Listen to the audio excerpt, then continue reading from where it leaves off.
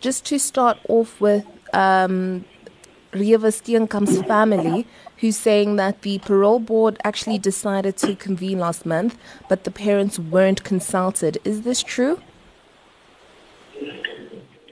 What we know and what we have done is to start with the victim offender dialogue process, which is totally different from parole consideration. You cannot take an inmate's profile to the parole board for consideration if you've not have completed the victim offender dialogue. So that's where we are. I can say that Oscar Pistorius, his file is not yet before the parole board. There is no parole consideration because we still have to do victim offender dialogue before his profile can then go before the parole board for consideration. Okay, no, I completely understand. So with the victim offender dialogue, how long will that take? And is it something that is going to happen anytime soon?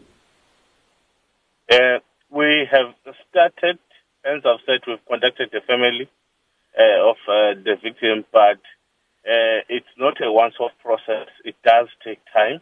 You can't put a timeline to it, but again, it is all about creating a conducive platform for parties to start to engage.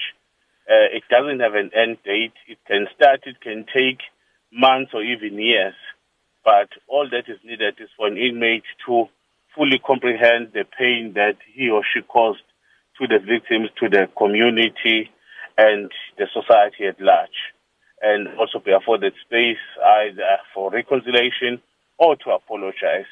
Hence, we're saying it's not a once-off process, and it's overseen by specialists such as social workers, psychologists, and spiritual caregivers, because it is quite sensitive, highly emotional, so it must be guided at all times. So if the need for other interventions while it's taking place, those are also afforded.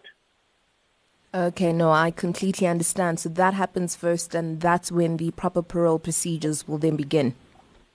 Then once that has started and at least there is a report from it, then you can then start then now to put together everything in a profile, which must then go before the parole board. Because if you take the profile to the parole board when you have not completed all processes, the parole board will bring the profile back.